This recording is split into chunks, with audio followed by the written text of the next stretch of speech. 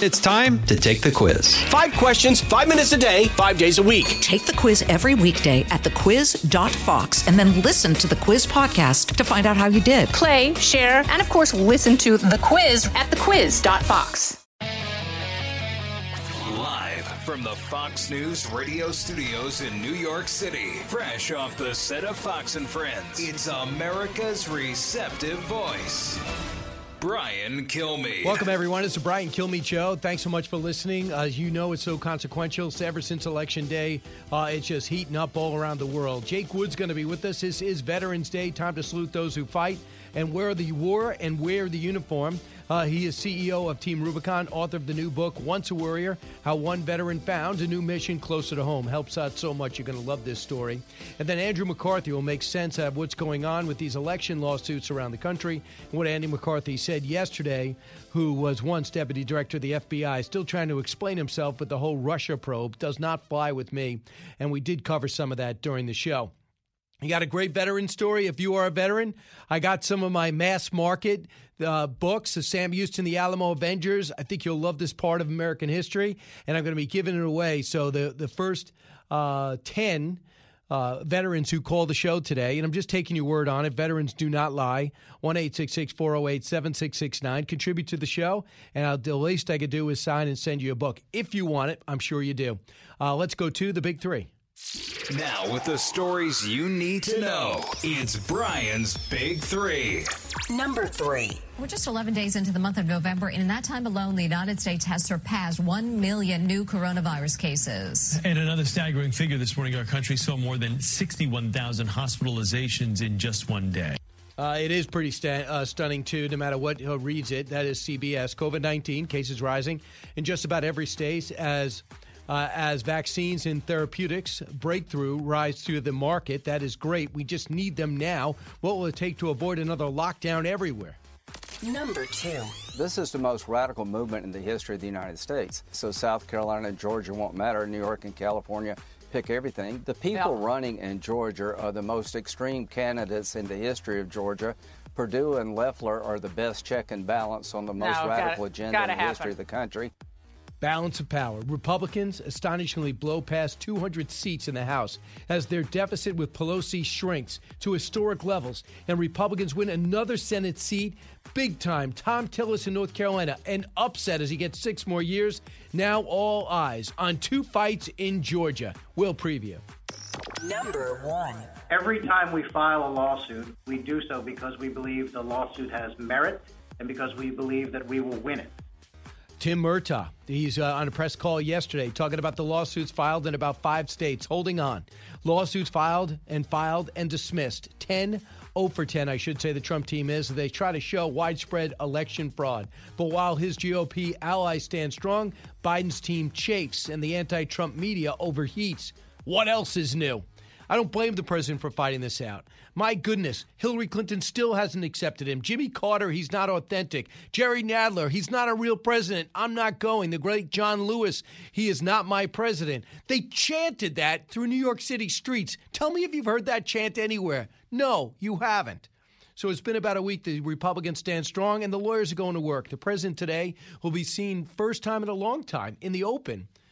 He's not going to be expected to say anything, but he's going to commemorate at 11 o'clock at 11/11/11, Veterans Day. Those who lost their lives, that's how World War I ended. But clearly the Biden people are upset. The GSO hasn't written them a $10 million check. They don't have the office space. They're not getting their daily briefings. Why? Because the president's not convinced he lost. Why? Because he got over 70 million votes. He surged like nobody ever surged. He won Election Day and gradually lost the mail-in ballots, which he was against to begin with. You know this president. You know he's going to have a hard time digesting that. Here's Joe Biden, cut 1. I just think it's an embarrassment, quite frankly. The only thing that, how can I say this tactfully? I think it will not help the president's legacy. I think that I know from my discussions with foreign leaders thus far that they are hopeful that the United States democratic institutions are viewed once again as being strong and enduring. Okay, first off, You're talking to foreign countries? Really? I wonder if the FBI is listening to those conversations. At any point, Joe, did you bring up to Germany? I don't know. Don't worry about it. I'm going to put the troops back in the bases. Did you mention anything to the Polish leader? Did he call you? Did you mention that you're not going to be putting anybody at this new Trump campus, military facility that you're building for him? I don't know. When you talk to Saudi Arabia, did you tell him you're getting back to the Iranian deal? One president at a time. Isn't it amazing the double standard? Making casual calls. The FBI listening in with the Trump team got Michael Flynn talking to Russia not to overreact to sanctions that a suddenly zealous Obama administration was upset that the Russia was doing stuff in the election. By the way, 2020 shows 2016 was on the up and up because he did even better this time. Also, you know that racist president? He got 13% of the black vote, almost double what Mitt Romney got. And that racist president almost doubled the Hispanic vote that Romney and McCain got. So, understand, I'm being sarcastic. He's not and never was.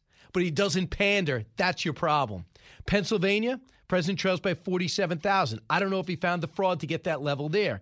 Michigan, he's upset. He can't believe he lost there. 145,000 votes are the difference. Can he make that up? Why he hasn't gotten North Carolina, I don't know. It makes no sense, but he's up 37,000. Wisconsin, 20,000 plus. He wants a recount there. He thinks he's going to come out on top. He just tweeted that, and I think it's automatic. Arizona, he is now down by 12,813. He was down by about 24,000. So whittling away, which is probably why CNN hasn't called that race yet. Interesting.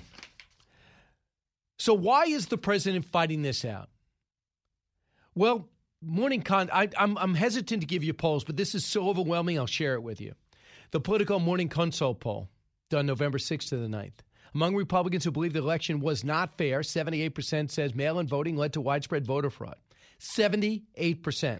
Republicans do believe the 2020 election was free and fair when asked.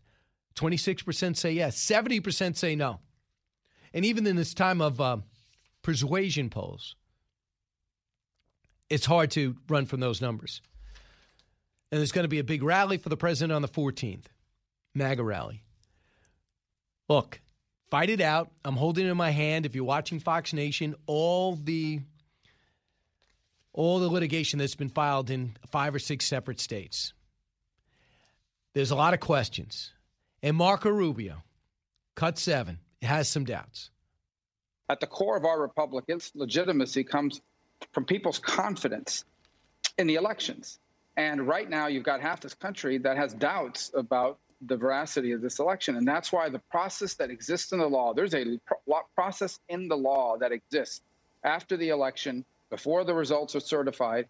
That process has to be allowed to move forward. Otherwise, we're going to have a result here that half the country will harbor significant doubts about. And that's bad for the country. Don't you agree? It's bad for the country. So, and I'll go over that, and we'll be taking your calls on that 1-866-408-7669. So the transition needs to take place, but it's not an emergency. There's a lot they can do without government money on the transition. They got a name, they got an interview, they said they can't do background checks. All right, that's fine. But after 37 days, the Bush administration was ready to go. President Bush had a lot of experience around him, so will Joe Biden, if indeed he does in fact prevail. I'm very curious to see the president's mindset. We're seeing a lot of reports and a lot of tweets, but we're not hearing a lot from him.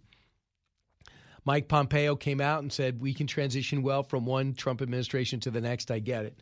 So voter fraud, how much do they have? Reince Priebus is in charge of collecting a lot of it. Cut 22. Where things do get dicey as far as, do I have the ability to bring a case to the Supreme Court that alleges I've got 10 votes here in Wisconsin that we know are fraud, and the court's looking at it and say, wait a minute, but you lost by 19,000. Well, the court's probably not going to take jurisdiction over that case. It doesn't mean you don't have standing to bring it. It just means that the U.S. Supreme Court's probably not going to listen to it. Right. You can bring it, and every foul vote negates yours. That should bother you, shouldn't it? Yeah. Okay, now on the Senate side. Yesterday, Tom Tillis, who was not winning in any poll, they said, wow, this scandal with Cal Cunningham doesn't really matter. Tom Tillis had COVID virus. He's very unpopular. He wins by 2 votes. Cal Cunningham phoned it in yesterday. He concedes. Tom Tillis, quote, I'm incredibly humbled by the chance to serve the people of North Carolina 6 more years. The president's going to win North Carolina if they would just give it to him. Then he's going to win Alaska if they would just officially give it to him and get off that 214 threshold. When I looked at the House race, on the Senate side too, and I'll get into that, get this, in the House, I could not believe this number. They're up to 201. Someone said 203 to 218. This is the slimmest majority, I think, since 1958 for the Democrats. That 218 gives you a majority. So Nancy Pelosi's going to run for Speaker, and she'll get the majority. But you still have like 15 other seats still out there. It's incredible how off the polls were, how good Kevin McCarthy did. They said they were going to lose. They're going to get blown out. They're going to get dozens of seats, and McCarthy would never be Speaker. This guy is within a breath of being Speaker, and he earned it. Picked the right people, great candidates, and the American people have seen enough. So we'll see where this goes. We're going to talk to Jake Wood in just a moment on Veterans Day. He's got a great mission, and of course, we can't forget about veterans. Brian Kilmeade Show. It's Brian Kilmeade. Hey, folks, it's your man, Keyshawn Johnson, here to talk about Angie, formerly known as Angie's List, your go-to home services. Marketplace for getting all your jobs done well. Now, you might be wondering, what exactly is Angie? Well, let me tell you. It's the nation's largest home services marketplace, connecting over 150 million homeowners with skilled professionals to tackle any project, big or small. As a homeowner myself, I always have things I want to work on for my house, whether it's general home renovations or fun projects like putting in a pool. With over 200,000 pros in their network, Angie makes it a breeze to research, compare, and hire pros, ensuring every job is done well. Whether you're fixing a leaky faucet or planning a full kitchen renovation, Angie's got your back. And get this, folks. Angie's pros aren't just any old contractors. They're your neighbors, often running small businesses right in your community. Plus, they've been rated and reviewed by others in your area. So you know you're getting quality service. So why stress over home projects when you can turn to Angie? From finding the best price to scheduling a pro at your convenience, Angie's got you covered every step of the way. So get started today at Angie.com. That's Angie.com, or download the app today to get started on getting all your jobs done. That's Angie, your trusted ally in home services. As many of you know from your own life experiences, a life in so-called blue-collar work is something to be proud of. It is very rewarding to work that has impact on your friends, your neighbors, and your family's lives. Great successes can be had in the blue-collar career. There's no degree requirement for achieving comfort, peace, and freedom. While schools cut shop classes and funnel students into colleges, there are plenty of options for hard workers who are ready to take advantage of open positions. Many young people today assume that college is the only way to achieve success in life. That is not true. Let me introduce you to Ken Rusk. Ken spent his younger years digging ditches and working in construction. He never went to college. Instead, he made goals, planned, and worked hard for 30 years. Now, Ken is a successful entrepreneur with multiple businesses and revenue streams. In his national best-selling book, Blue Collar Cash, Ken shares his insights from over 30 years of working in blue-collar trades as an entrepreneur, mentor, and life coach. Now he's created a guide made specifically for you and your unique situation. This guide will give you or someone you love the tools you need to start designing the life of their dreams. You can achieve your dreams regardless of your educational background or your past. Go to kenrusk.com/path to learn more. That's kenrusk.com/path. Breaking news, unique opinions. Hear it all on the Brian Kilmeade Show. In the early dawn of D-Day, June 6, 1944, the largest battle armada in history heads across 80 miles of rough channel water from England to the northern coast of France. Barrage balloons and a massive concentration of air and surface guns protect the 4,000 warships, transports, barges, craft of every kind in the invasion convoy. Here is the major striking force of the greatest military undertaking the world has yet known. And there you hear World War II, D-Day. I wanted to give you a sense of all the great men and women who have fought for this country. Jake Wood joins us now. He's one of them, CEO of Team Rubicon and author of a new book, Once a Warrior, How One Veteran Found a New Mission Closer to Home After Bloody Tours in Iraq and Afghanistan. He's now helping out people after earthquakes, natural events, natural phenomenon from earthquakes to hurricanes. He goes out there with his team and does what they do best, what they were trained to do, act great in the clutch and help people out. Jake, welcome, and happy Veterans Day to you. Hey, thanks for having me on. I really appreciate the opportunity to join you today. Jake, after serving, does this become a holiday for you? Does this a special day? It is a special day. I spend a lot of time reflecting just on the quality of men that I served with in the Marine Corps. I served in an infantry unit, so I say men, obviously, men and women. But it's also for me a day that kind of serves as a call to action. I see Veterans Day as an opportunity to demonstrate to America what we're still capable of. And so, we like to say at Team Rubicon that we don't spend the day marching in parades. We're out in the field, helping the community, showing people what we got. 4 years in the Marines, you learn a lot about discipline, a lot about leadership. When you come back home, a lot of that's amorphous. You said you lost more guys to suicide than you did actually out in the field. How did that feed into becoming Team Rubicon? Yeah, well, you're right. My battalion served two really bloody tours in Iraq and Afghanistan at the height of the war, and we lost a lot of Marines overseas. And when we came back, we lost more men to suicide than combat, to include my sniper partner and best friend, Clay Hunt. So that was a tragedy. And when the dust settled from his death, I think it just forced me to kind of reckon with my life and determine who and what I wanted to be. And I really just in that moment committed to building Team Rubicon into something special, something big, something that would scale and impact more veterans in their lives and give them the opportunity to continue to be of service to America, even if they're not wearing the uniform, of the military. You like situations that require emergency action, it seems. So you've formed Team Rubicon, 130,000 volunteers. So when we see floods hit Texas, look for Team Rubicon. When we see floods hit Florida and hurricanes hit Florida, which, by the way, could be happening this weekend, look for Team Rubicon. Right. And you guys are are you fueled by sponsors as well as donations?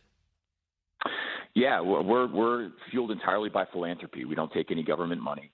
We don't charge anybody for our services. We rely on corporate America, but as well as, individual Americans all across the country to fuel our efforts.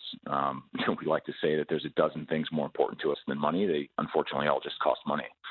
How is this like fighting a war when you're up against the flooding that basically took out all of Houston, and you're trying to get people out of their homes or back into their homes safely when the water recedes? How is it like being in Iraq and Afghanistan? Yeah, great question. I mean, I think first it's just worth drawing the distinction how it's not like it. There's nobody shooting at us and there's no IEDs on the road. But beyond that, I mean, you've got all of the complexity and ambiguity of a battlefield. You have limited resources. You have limited information. The stakes are really high. They may not be life and death in some circumstances, but they're still, I mean, these are tragedies that these survivors have experienced. And it's our job to go in there and help restore hope on their worst day of their lives. And so, it very much feels like a military operation as we're moving these hundreds, sometimes thousands of volunteers into these communities following these disasters. And, that sense, that sensation for the veteran volunteers who are participating is so familiar. And in some ways, it's actually kind of comforting, which is almost hard to imagine because this is a very discomforting scenario for most people. Why do you think the suicide rate is high when we come home, being that it's not Vietnam? We're not, and I didn't live through it. I just read about it. It's not where people look at the camouflage of the uniform and think, how could you serve? For the most part, 99% of America is all in. Take my seat. Thank you for serving. So what's the disconnect? Yeah, I really spend a lot of time exploring this in my book.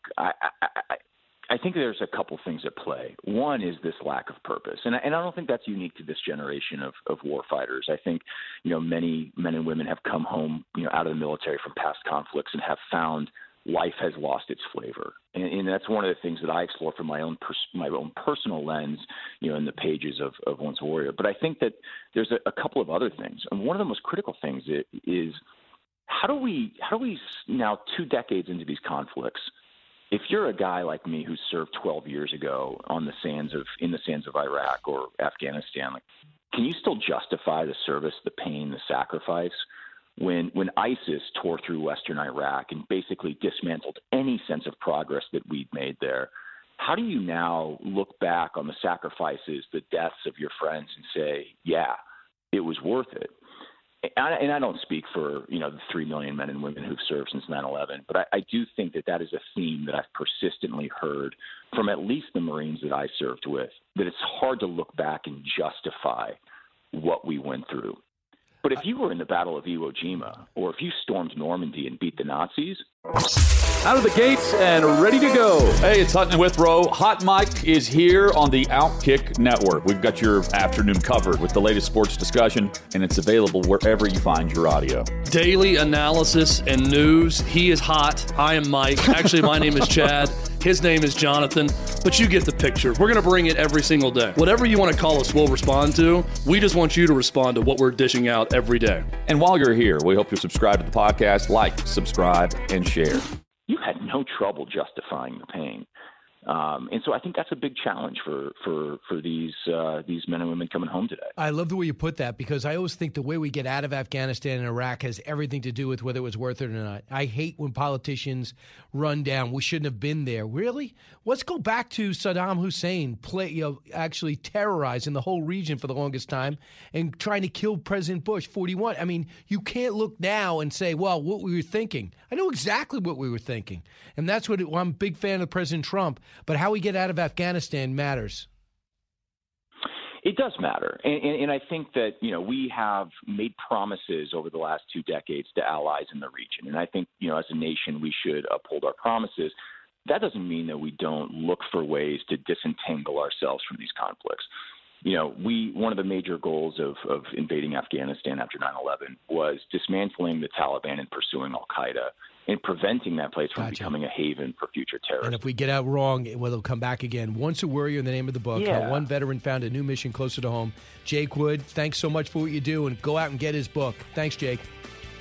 Thanks, Brian. From the Fox News Podcasts Network, download and listen to The Untold Story with Martha McCallum. The host of The Story on Fox News Channel sits down with major newsmakers each week to get their untold story. Subscribe and listen now by going to foxnewspodcasts.com. The fastest 3 hours in radio. You're with Brian Kilmeade. Every time we file a lawsuit, we do so because we believe the lawsuit has merit and because we believe that we will win it. And so every time we file one of these, and every action that we're taking since the close of Election Day is an effort to get us closer to the election. We do believe that ultimately President Trump will be declared the winner. Well, what do you think? Tim Murtaugh, he's controlling things for the Trump campaign. He's the communications director, making it clear he thinks there's a lot there in these battleground states who are very close in the final tally. And by the way, we have not gotten a final tally in just about any of these final states. Joining us now, Andrew McCarthy, Fox News contributor, former assistant U.S. attorney for the Southern District of New York, author of Ball of Collusion. And Andy, welcome back. Out of these lawsuits, we so far have seen 10 filed. I think roughly all 10 have failed. What are they building? What are they trying to build? And are they on the route to being successful, showing any type of fraud? Brian, I think that the claim that they've been tried and failed is way overstated. And I say this as somebody who, you and I have talked about this a couple of times now. I think this is very uphill for them. But, let's be clear what happened here. They have basically filed one lawsuit, which is now pending in Pennsylvania, which is an overarching challenge to the way the election was conducted. They filed 9 lawsuits before that were efforts to get the count stopped while the election was ongoing. That is, while the initial tally was happening. And as a matter of fact, they did win one lawsuit in Pennsylvania where they complained that their poll watchers were not being allowed meaningfully to observe the goings-on, where the court said, yes, they have to, move them closer. So it's not true that they haven't won any. But those other lawsuits, when they were denied the ability to stop the count, what the courts recognized in those cases is once the election's over, if you have evidence of fraud, you'll be able to file lawsuits and then we can deal with it then. But there's no reason to stop the count, which I think was a completely reasonable thing to hold. But those aren't like permanent losses. All they mean is it's like you challenge the result of the game in the fifth inning, and the umpire says, look, I hear you. There may have been some problems up until now, but we're going to finish the game. And then after the game's over, if you want to challenge the way it was played or how the rules went, you can do it at that point. Interesting. Out of all this, you need something that's going to be substantial. I'm just looking at these numbers. Even it's 15,000 and decreasing in Arizona, but it's still votes. You got to spend. You can't do it 15,000 different cases. You have to do something systematic. I would imagine 145,000 in Michigan. 47,000 in Pennsylvania. Georgia over 10,000. So these are significant numbers. What are you looking for merit that matters? You're exactly right that it's not going to be possible, and there's no reason to think that there is this at this point, that they're going to come in and say, here are 10,000, 20,000 individual instances of fraud. So it has to go to the system in which they either process the votes or are counting the votes, et cetera. And to go to your point about how much, and what I said before about how uphill this is, it's not like, as you just said, they need something big. Brian, they need three things big because we don't have one national election. So if you don't flip Philadelphia Pennsylvania and two other states, you're done. In fact, if you don't flip Philadelphia to Pennsylvania, why do I keep saying Philadelphia? Well, Philadelphia is key because that's what really destroyed Trump. Well, Pittsburgh too. They say in the complaint that they filed on Monday that it's close to 700,000 votes, and it's about half Allegheny, which is Pittsburgh, and half Philadelphia. But the point being, if you don't win Pennsylvania, you're done. And Pennsylvania is not sufficient. It's just necessary. They need two other states. So you're right. They need something like a big systematic failing. And, they can have I saw Kayleigh McEnany yesterday had, 234 different instances of fraud that she was waving around. And I think she's quite right to complain that it's ridiculous for the media to keep saying there's no evidence of fraud when there's a lot of evidence of fraud. The question is whether there's sufficient evidence of fraud. But to say there's none is preposterous. On the other hand, she's not going to win with 234, right? When we're talking about tens of thousands. And I'm not poking fun at her or suggesting that the 234 were just 234. Some of them are talking about wider instances of fraud. But you're quite right. I mean, they have a lot of work to do. They have to knock out tens of thousands of votes in three different places. So I want you to hear Reince Priebus, who's in charge of he's focusing on Wisconsin, but I think he's also looking at Michigan, cut 9. Do you have to have the threshold of votes in order to bring the action? The answer is no. You can bring, every single vote matters, and you can bring each one of your complaints to the Election Commission, and then you can appeal each one of the complaints to the actual court of appeal within that jurisdiction. That's a laborious process, and you don't do politics, but the politicians are not going to stand behind for endless weeks for a few thousand people, a few dozen people that might have been have legitimate complaints. I think there is an expiration date. Yeah, I don't know if Reince referred to that, because we're just listening to that clip. I don't know if he explained that we are within a legal framework here, so this can't go on endlessly. The states really have to be finished by the end date is December 14th. And part of what drove the Bush v. Gore decision 20 years ago, Brian, was the fact that when the Florida courts tried to extend the deadline yet again, it was so obvious that you couldn't do what they wanted to do in the way of a recount and have all the judicial review and get finished by the statutory end date. I think back in that year, the Supreme Court ruled around December 8th, and the deadline was December 12th. And if you read the Bush v. Gore opinion, what it says in part is that, they had the courts of Florida had to know that when they issued this last ruling, what that meant was they would necessarily be going beyond the federal statutory deadline. And here's the key thing. If a state goes beyond the federal statutory deadline, the rest of the country doesn't wait. So what happens is the state runs the risk of losing its electoral votes and thereby disenfranchising all of the voters as to whom there's no question about the legitimacy of their vote. So the state has to comply with the federal law, and the end date here is December 14th.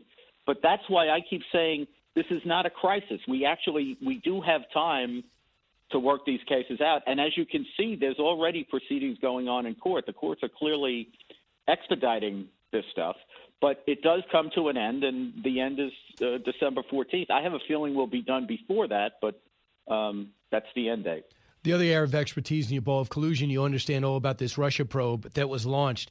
As Andy McCabe comes on, prior to him was Sally Yates. Prior to that was with James Comey.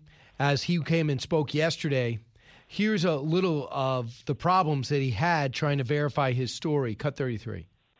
The question is who's responsible? And I think that we are all responsible for the work that went into that FISA. I am certainly responsible as a person in a leadership position. He went on, cut 34. If you knew then what you know now, would you have signed the warrant application in June of 2017 against Carter Page? No, sir. So you don't launch the investigation into Carter Page. You're not able to spy on him, but you are able to get an ambassador named Downer to talk about his interaction with George Papadopoulos that launched this whole probe to begin with.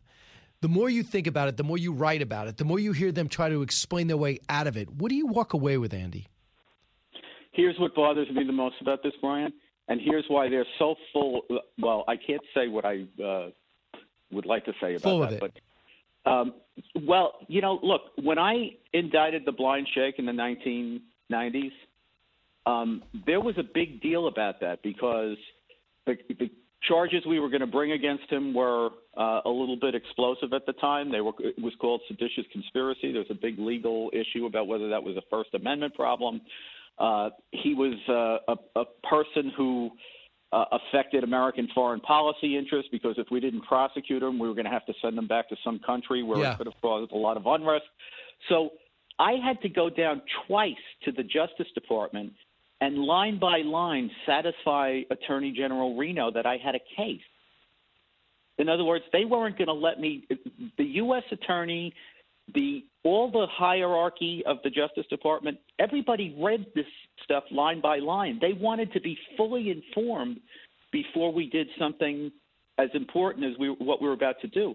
And as important as that was, it's nothing like conducting surveillance on a presidential candidate of the opposition party. So the idea that the high-ranking people of these agencies can say with a straight face, well, you know, I'm too high-ranking to deal with things like, do we have enough evidence to go to the FISA court? That wouldn't have been my concern. Or can we corrupt? That's ridiculous. There's not a single responsible actor at that high command who knows that he's going to be or she's going to be blamed if this thing blows up, who hides under his desk and says, don't tell me anything, I don't want to hear the details. Any good boss in that kind of a situation wants to be informed. And for one after another of these guys to come in and say, well, if I only had known then what I know now, your job is to know before you put your signature on it. The reason Congress put these requirements in the statute was to raise the government's consciousness about how intrusive it is to use foreign intelligence surveillance powers against American citizens. You're not supposed to do it unless you inform yourself about what you should be informed about, and then you put your name on it. But these guys coming in and saying, gee, we had no idea. Peter Strzok's text messages that said, we'll have the detail in Andy's office. That's not my Andy's office. I don't know what they're referring to. Really? Yeah, right. And what about the revelation that John Radcliffe, that was minimized by the Washington Post again today? John Radcliffe came up with a memo that said, from the CIA to the FBI, we believe that Hillary Clinton's campaign, looking in an effort to deflect from the scandal around their emails, are going to try to do a linkage between Trump and Russia. They go, oh, that's Russian disinformation. Really? The Washington Post decided it was Russian disinformation. John Radcliffe didn't. And number two is Andy McCabe says he knew nothing about it. You're deputy director of the FBI. You're getting a memo from the CIA director. You know nothing about it. He said, well, Peter Strzok's name was on that and James Comey, not mine. That didn't come up? Brian, this is like pretty typical defendant activity, which is why it's so disheartening to see former FBI officials engage in it. But, here's what happens in a normal criminal case. Let's take the FBI out of it for a second. The lawyers get together with the defendants or the suspects, and they say, we've gotten all the discovery. Here's what these guys can prove. They don't have a smoking gun document that has you saying X thing. So as long as you say, I don't know, I don't remember, I wasn't told, you'll be fine. And that's what they're doing. Yeah, I just think the American people are sick of it, and they see right through it. But if you're a Democrat, you have a different take. I want you to hear what both Dianne Feinstein and Dick Durbin said. Cut 38. I think, Mr. Chairman, it's time to turn the page on Crossfire Hurricane. It's time to stop relitigating issues of the last election. It's time, finally, to put behind us the divisiveness and vitriol of the Trump era. Okay. Nice of him to do that after taking our time up for 3 years. Now he wants to turn the page. And she. Yeah, that's amazing. After causing, it's like the arsonist says, now it's time to, not worry about what it took to put this fire out anymore. Look, it can't be, Brian, that they tell us on Monday and Wednesday and Friday that it's time to turn the page from Trump and all this Russia collusion stuff. And then on, Tuesday, Thursday, and Saturday, they tell us the Russians are still at it. They're still threatening our system. If that's true, then we need to get to the bottom of what the threat is, which means we need to look at it historically, and we need to know how competently did we investigate it. And the Democrats have to understand that what happened here could happen to them, too. And keep in mind, Andy, Lisa Page got a network job. Andy McCarthy got a network job. James Comey got a movie and 2 book deals. They're not suffering, and they should. And you wrote a book about it, and you told the true story. I think Andy McCarthy is suffering. Yeah. I think Andy McCarthy is suffering. Oh, Andy McCarthy. Excuse me, Andy McCabe. Andy McCarthy's thriving. You wrote a book on it. You did well. Thanks, Andy. I'm back with your phone calls in just a moment. Brian Kilmeade Show. On this Veterans Day, take a minute and thank them. Thank you for your service. Happy Veterans Day from the Brian Kilmeade Show. New from the Fox News Podcasts Network. My name is Kennedy, and welcome to my podcast, which will, I humbly say, single-handedly save the world. You're welcome. It's Kennedy Saves the World. Subscribe and listen now by going to foxnewspodcasts.com. The talk show that's getting you talking. You're with Brian Kilmeade. Hey, we're back. Let's go to the phones right now. And if you're a veteran, I want to get you a book, Sam Houston, The Alamo Avengers. Bob, you're on WDBO. Bob. Yes, sir. Bob, you served? Yes, sir. When did you serve? In Vietnam, and I was on 3 tours in Vietnam. What branch? U.S. Army. Nice. Bob, thank you. Well, hold on. We'll get you a book. What's on your mind today? Well, I know that this election is a bunch of fraud, but I'm really worried about Georgia, and I just hope that the people can get behind the 2 Republicans that are running in the runoff. And I've donated hundreds of dollars to try and help, and I wish everybody would do the same, just to make sure we have enough funds to beat the Democrats. Just came across now, Dan Sullivan projected to win Alaska. That would put him at 50, so they just need one of the 2 as soon as that's official. It's going to be very interesting January 5th. It's going to be a dogfight. About 2 points separate both races. Thanks, Bob. Thanks for serving.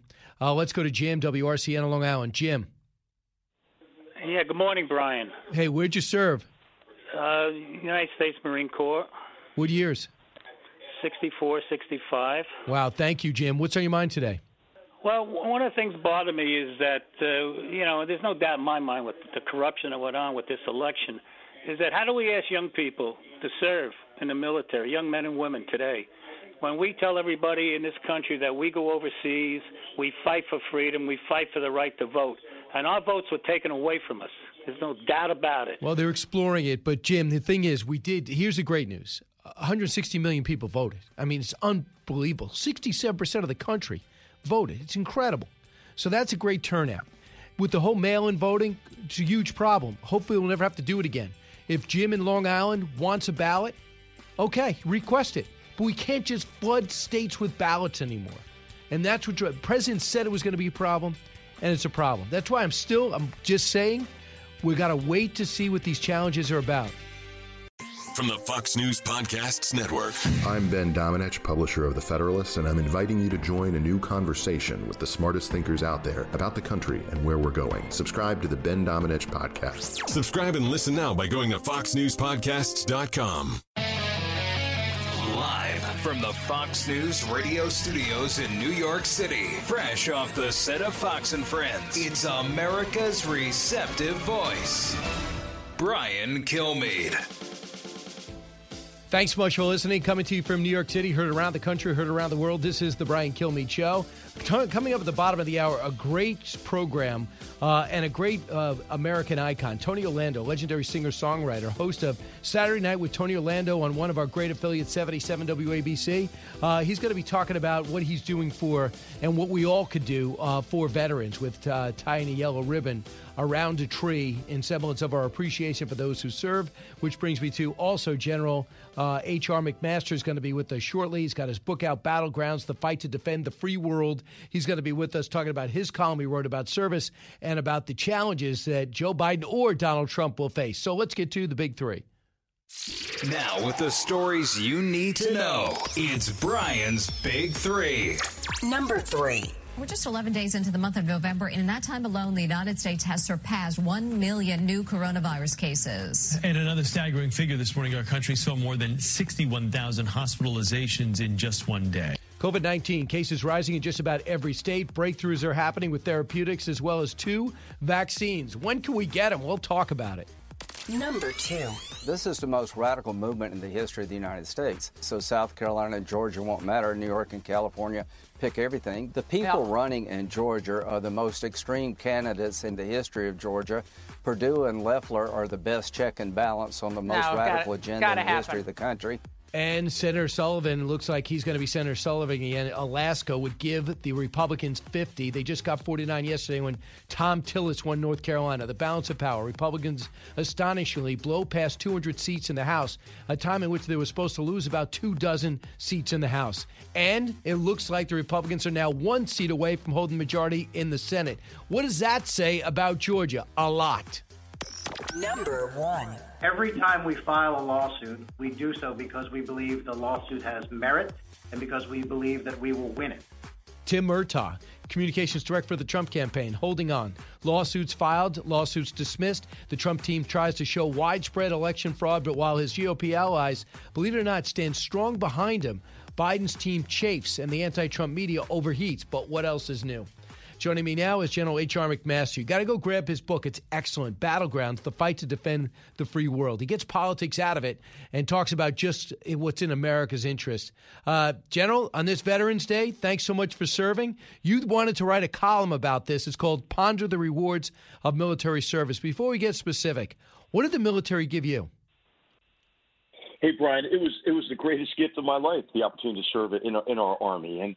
And what I had the opportunity to do is to work alongside amazing men and women from across our country who were dedicated to something bigger than themselves, to defending our country and our way of life. And what I write about in this op-ed is that we sometimes look past those rewards of service. You know, you actually, Brian, in an Army unit, it becomes like a family, and the man or woman next to you is willing to give everything, even their own lives for you, and that's really not replicated anywhere else in any other profession. And so I really felt it was a tremendous privilege to serve, and I also believe that our warriors, American warriors, are humanitarians, and they're humanitarians first and foremost because we're engaged today, Brian, against the enemies of all humanity, and it is our soldiers, sailors, airmen, and Marines fighting alongside partners across the world who are protecting us, from another devastating attack like we saw on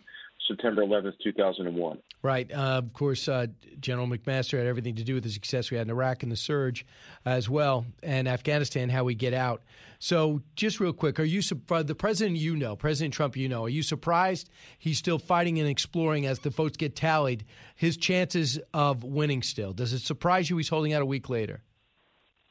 No, it doesn't. And of course, as you've covered, others have covered, but you don't hear it too much in other media, is that this is very similar to what Al Gore did, right? I mean, the president is an extremely competitive person, and it's not surprising that he would pursue all avenues to ensure that he contests this election in every way. But I think what Americans should recognize is that that's okay, right? We have a system in place. We have the judicial system and an adjudicative process that's ongoing. And those who have been raising these fears, will the president leave and so forth, our founders, when they set up our Constitution, they made it so that the executive branch, the president, actually has no role in the transition. And whereas, the campaign can file these lawsuits, that's okay. But ultimately, it's going to come down to the American people who voted.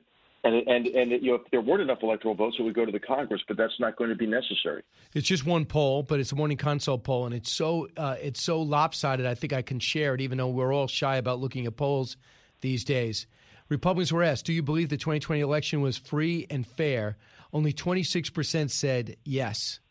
Another question. Among Republicans who believe the election wasn't fair and free, 78% say mail-in voting led to widespread voter fraud. And that is the first time we had massive mail-in balloting. But that's got to bother you a little bit because you're about red, white, and blue, not red and blue. Yeah, it does bother me, Brian, because I know that we took a lot of steps to make sure that our electoral process was secure. Where this is back when I was serving in the White House. Sure. And I have complete confidence in our electoral system and the sanctity of our election. And when you look at these, at these counts, right? Some of them were contested, like in Pennsylvania. I think that the states, of course, they're all decentralized systems. They've done a really, really good job of making it as transparent as possible. You could watch it live stream, for example. I do think that what we can conclude from this election is, hey, there's a lot of media bias out there, Brian. I mean, it's extraordinary the degree to which the outcome, as you mentioned at the top of the show here, the outcome was so different from what people were projecting, and I think they were projecting so optimistically for the Democratic Party because of optimism bias, right? I mean, I think that's one of the big takeaways here. But I think Americans should be confident in the electoral process, that their votes were counted and that they mattered. And it's disheartening to see that people are losing confidence. Because, Brian, hey, this is what Russia wants. This is what our enemies broadly want. They want us. They don't really care who wins our elections, I don't think. I think what they care about is they want a large number of Americans to doubt the legitimacy of the result. Yeah, and I just was shocked to see in reading Peter Strzok's book, they had no idea 4 years ago that social media would be a venue in which Russia would strike. That's okay if I don't know. I'm not an expert. I'm not an investigative expert, but I was surprised the FBI didn't think they were going to do what they did. But now with getting 70 million votes in 2020, it verified, believe it or not, even though it looks like he may not have prevailed, it validates 2016 because Russia played no role.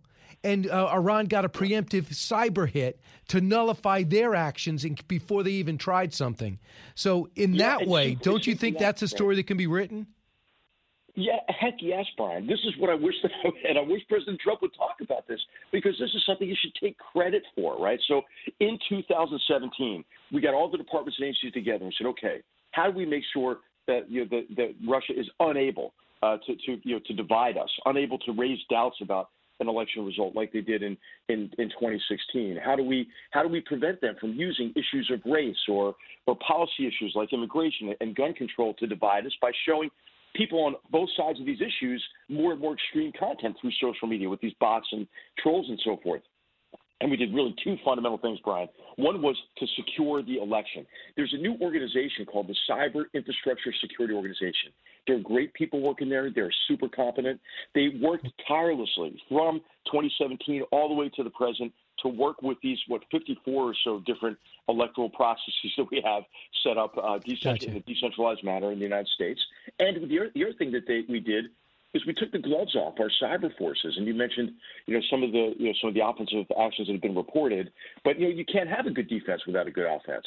And we've become so much better at defending ourselves, from the sustained campaign of disinformation by the Russians in particular, but others are in the act now, right? The Iranians were very active during the election, and the Chinese are sort of replicating what Russia's been doing. General H.R. McMaster, our guest, his book, Battleground, The Fight to Defend the Free World. Not only is it always great to have him on, but especially on Veterans Day for all he's served and all he's seen and the leadership he continues to provide.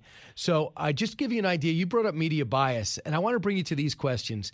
In all your years working with President Trump, have you ever heard questions quite like this? Have you tried to reach out at all to the president? And if he is watching right now, what would you say to him?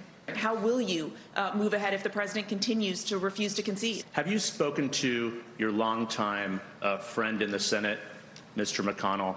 During the lame duck, will you be coordinating with Speaker Pelosi on how she should be negotiating These are with normal. Republicans? These are normal, respectful questions. The president never got this. Almost never. Maybe 1 out of every 20. Yeah, I'll tell you, Brian. It is, and I'll tell you, the president did not create divisions, right? I think what he did is, in some ways, he tapped into people's discontent. And what we have to recognize is that once it is a Biden administration, our divisions aren't going to go away. We all have to work on this together, right? And in the conclusion of Battlegrounds, I talk about the need for us to have respectful discussions about the challenges that we face, and we have to stop talking at each other, talk with each other. And in this op-ed today, I really wanted to make the point that we should stress our common identity as Americans. In military units and on Veterans Day, I think it's worth thinking about this. People come from all different backgrounds, right? They bring their biases and their prejudices with them, but you see them melt away when that military unit becomes like a family. And when somebody's shooting at you, you're not checking their political party registration, you're not checking their skin color, and I think our country can, take something from that experience. So the thing that I find a little disturbing is the president fired Secretary of Defense Esper. He fired Joe Kernan. He fired Ezra Cohn, I guess, Watnick, and James Anderson. I don't know these guys outside of Esper, but Chris Miller is in, Kash Patel is in, and General Anthony Tata is in. Are you worried about this unrest in this transition period and this change? Yeah, Brian, I just don't see how it's good, right? So in the transition period, what you want to do is you want your successor to succeed, right? I mean, when I left the job as National Security Advisor and Ambassador Bolton came in, I wanted him to succeed, and we had a great transition. We had long discussions. We went to lunch together, and I welcomed him in because these jobs, even the president, that job is bigger than any person, right? And what you should do is always prioritize what's best for the country. And even if you detest the policies, right, of the people who are going to succeed you or you're coming behind you, that you ought to try to set them up for success with a gracious transition. And I think that's been our tradition, and I hope that will be our tradition. What's your fear now? That you mentioned, it makes it tougher. General, is your fear that the president's going to pull troops out of everywhere, and these guys didn't want to do that? Yeah, I think what we have to do is ask the president obviously to continue to prioritize what's in our long-term interests, right? That's what he wants to do. I think there are those who are advising him, Brian, that our disengagement from these overseas commitments is an unmitigated good. But that's what the Obama administration was doing, and it led to a disaster across the Middle East. It led to an ascendant Taliban, a humanitarian catastrophe there, a massive refugee crisis. We had a terrorist organization in control of territory the size of Britain, right? That's what we got from disengagement. And I think we have to remember 9/11. It's not a theoretical case. And, Brian, I would say to President Trump at this moment, hey, remember the Bill Clinton counterterrorism strategy. Remember after al-Qaeda declared war on us. Remember after the first World Trade Center bombing in 1994. Did nothing. Using a truck bomb. Remember the bombing of our embassies. You know what we did? In 1998, we fired a few cruise missiles, and we called it a day. Then what happens next? The most devastating terrorist attack in history on 9/11. Secretary, so, I hear you. It's easy to see the cost of remaining engaged, but we have to be able to imagine the cost of disengagement. Lastly, Secretary of Defense Gates, former, said that Joe Biden's been wrong about every foreign policy and national security issues over the last 40 years. Do you agree with him? Yeah, I do. I do agree with him. But I hope that he's smart enough, and I'm sure he is, not to just want to turn the clock back to 2016. Right? The world has changed. These challenges have evolved. Our approach toward China, in particular, I think has been extremely positive, and that ought to be an element of continuity. So I think he'll do what is in the country's best interest, in his heart, in his mind. But I just hope that those around him and advising him resist the temptation, Brian, of defining his foreign policy only as in opposition to the Trump administration's, and instead take what is best about the Trump administration's approach and correct what they think are the deficiencies. That's called leadership. It's all in your book. General H.R. McMaster, a deep thinker and a warfighter. Battlegrounds, the fight to defend the free world. Thanks so much, General, and thanks for your service on this Veterans Day, especially. Hey, Brian, thanks for the privilege of being with you. Happy Veterans Day to everybody. And by the way, his column's in the Wall Street Journal today. When we come back, your calls, 1-866-408-7669. If you serve, if you want, I will sign a book. I just got the new mass market for Sam Houston, the Alamo Avengers, for all the callers next. Freedom speaks for itself, and we wouldn't have it without you. Thank you for serving our country and being the best Americans you can be. Happy Veterans Day from the Brian Kilmeade Show. Living the Bream is a podcast hosted by Fox News Channel's Shannon Bream, sharing inspirational stories, personal anecdotes, and an insider's perspective on actions and rulings from the High Court. Subscribe and listen now by going to foxnewspodcasts.com. America's listening to Fox News. He's so busy, he'll make your head spin. It's Brian Kilmeade. Tony Orlando coming up next. The singing icon, the musical icon, has got a great program to salute veterans. He's going to be talking about it. He put it together with John Catsimatidis, who owns WABC, and just about everything else. So let's go to the phones right now. Steve, you're listening on iHeartRadio in Louisiana, also a veteran. Steve, when did you serve? I served 1995 to 2002. Well, thanks so much. States Army. You're not U.S. Army. So I'll get you Sam Houston, the Alamo Avengers. Hold on. What's on your mind today? Yes, sir. There was a person on there this morning. I believe he said he was a Republican. He was on your show. It said we needed to focus on what Biden is going to do with COVID-19 and to fight the shutdowns, federal mask mandates across the nation. Yep. Instead of focusing on the election fraud and what's going on against Trump and, well, as far as all of us Americans. We could do both. Yeah, I agree. We can do both. We don't need to let this stuff with elections, no matter what side is doing the fraud. I mean, the right thing to do is get to the bottom of it. I mean, I, along with many other Americans, serve to defend our country and the way of life for what's right and to keep this a great nation. I've been to Kosovo, Bosnia, Iraq, and Afghanistan. And I can testify that we are a great nation, but what's going on with all the anomalies about the election is a disgrace. I hear you. Let's just the best we can get to the bottom of it, but they'll start certifying states next week. So we got to see if there's any merit to this pretty soon, Steve. Thanks for your service. Hold on, we'll get you a book. Let's go to Joe. Listen on WRCN. Hey, Joe. Brian, good morning. Happy Veterans Day to all the veterans.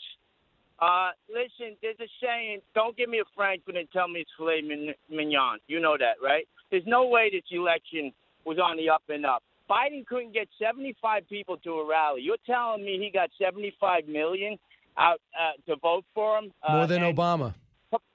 And 10 million more. And Kamala Harris was polling at 0%, less than 1%, 0% in the Democratic primary 8 months ago. And I'm supposed to believe that they all of a sudden got 80-something million, and that now and that's on the up and up? No way. It'll never happen. 70 million people will never believe that unless the Supreme Court comes in.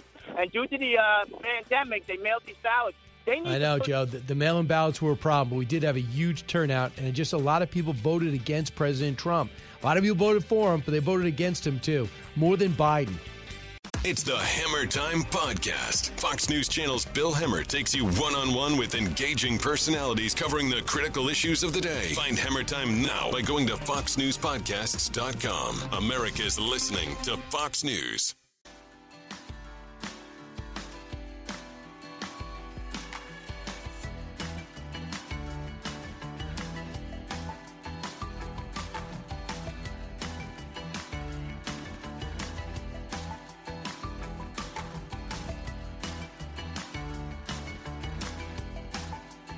So you know this is Veterans Day, and you know this 75 years since the end of World War II, 70 years since the Korean War started, and now we have an Iraq and Afghanistan war that's still dragging on, Afghanistan in particular, but winding down. And we have so many people that have served. It's become an all-volunteer force.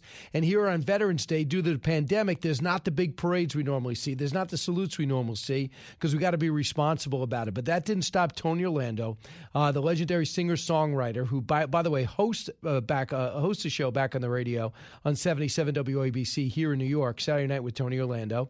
So he's got to give up his Saturday night clubbing. He can't do that anymore. So they put together, along with John Catsimatidis, who's the Long Island vice chair of Toys for Tots, a yellow ribbon campaign. And they want to put thousands of yellow ribbons in honor of those who serve and have served. Joining us now is the legend himself, Tony Orlando. Tony, welcome to Brian Kilmeade Show. How are you?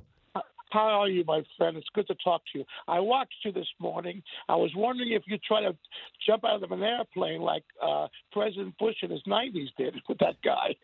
Yeah, we have Johnny Joey Jones, who lost his legs in Iraq. He's a bomb technician. He has never jumped out of a plane because he has the prostheses. So he did a tandem jump today in honor of Veterans Day. But you've always been extremely patriotic, Tony, right? Well, you know, it started with that song. 73, I did a show to welcome home our POWs at the Cotton Bowl with Bob Hope. It changed my life, Brian. I've been working on behalf of veterans for all these 40-plus years.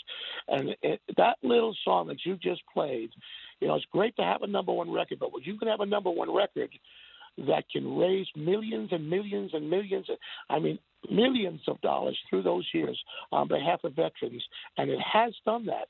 It's been a great tool for raising money for our veterans and our veterans awareness and our military awareness. It's the proudest thing I've ever done with the blessings that I've been given as a performer is to be able to give back to my country by honoring our veterans. So your goal, and you combine with John Catsimatidis to do this in WABC, to hand out 20,000 ribbons, just so people know that you have not forgotten, and we have not forgotten. Well, thank you.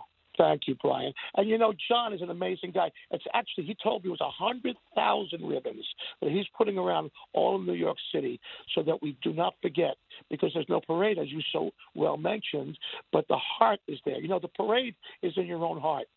That's where the parade begins and ends when it comes to our veterans. And I've watched you. We've been through a tough election.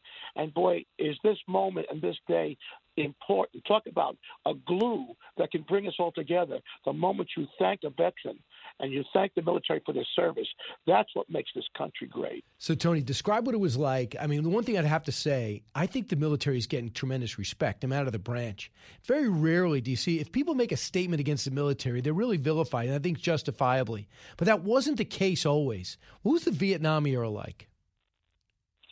Well, the Vietnam era, as you know, was a time in which people, you know, the Vietnam vet was the only veteran that was spit on, disrespected, cursed at, gave them no parades. There was no yellow ribbons for the Vietnam vet. And now I think people realize, oh, my God. I mean, I see veterans at an airport now, Brian, 4 or 5 of them welcoming home troops from Afghanistan and earlier in Iraq. And I asked them, I said, what are you guys doing here? They said, we're making sure that what happened to us Vietnam vets never happens to another American soldier again, because they really were not treated well. And the POWs who came home were the only ones really, because of Bob Hope and because of that homecoming at the Cotton Bowl with 72,000 people, received some kind of feeling, you know, they're respecting what we did. They're the only ones, and they'll be the first ones to admit that to you. And I have reunion with them, Brian, for almost 43 years now, almost every single year with our POWs. I'm so honored to make that, because of that song, a major part of my life. What went into that song? I mean, when you were when this comes out, did you have the veterans in mind for this? No. The song was actually written by L. Russell Brown and Irwin Levine. I did not write the song. Unfortunately, I would have been able to buy a bigger house if I'd written that song. But the truth of the matter is, they wrote the song. I recorded it. It was written based on a situation that really supposedly happened in Florida, where guys coming out of prison told the story, and the story ended up in Reader's Digest. and I think it was handkerchiefs, yellow handkerchiefs on the tree, and that those handkerchiefs. The guy said, if my girlfriend puts one on, I know she loves me. Well, there was 100, and the writers thought, what a great love story this is. This guy's away for 3 years in prison, and he's coming home. So when the Iranian hostage crisis happened, Penny Langdon, the wife of Mr. Langdon, who was the ambassador in Iran, tied a yellow ribbon around her tree, and then it became a national symbol of homecoming. When they came home from Iran in 1980, there was all along Pennsylvania Avenue right up to the White House. And I actually got a call from Ronald Reagan to come to the airport and welcome them. And I felt like, I don't know if I could do that because this is about them. So I said, Mr. President, I said, would you mind if it just doesn't feel right to me. It's like egotistical. He said, Tony, you mean you're saying no? I said, why don't you use the military band? And he did. And he called me back afterward. The President of the United States, Ronald Reagan, said, Tony, thank you. That was a good move for us. Wow. And I tell you, to be honest with you, that song at that time, when there was a parade right here in New York, I'm sitting in a convertible going down with a ticker tape parade, welcoming home our Desert Storm troops too in 1980 and 1990, rather 10 years later after that. And then again, in Afghanistan, I went to Iraq again, the yellow ribbon. And then when you drive down the street, Brian, and you come behind an SUV and you see a little yellow ribbon stuck in the back, it says support our troops. Hey, man, it don't get better than that. You don't. And and that's all coming from you, and you're somebody who's very grateful but very patriotic. What do you think when you hear people say, like the governor of New York, say America was never that great? Well, that's the most un-American thing you can say. I mean, how could you say America is not great? America is there for every country of the world when it comes to saving people from war, to famine, to tidal waves. They come in to, America's first, always first to come in to help the world. One of the proudest things that we have as Americans is that we are not selfish. And for anybody to say that America is not great tells me that person is not very great.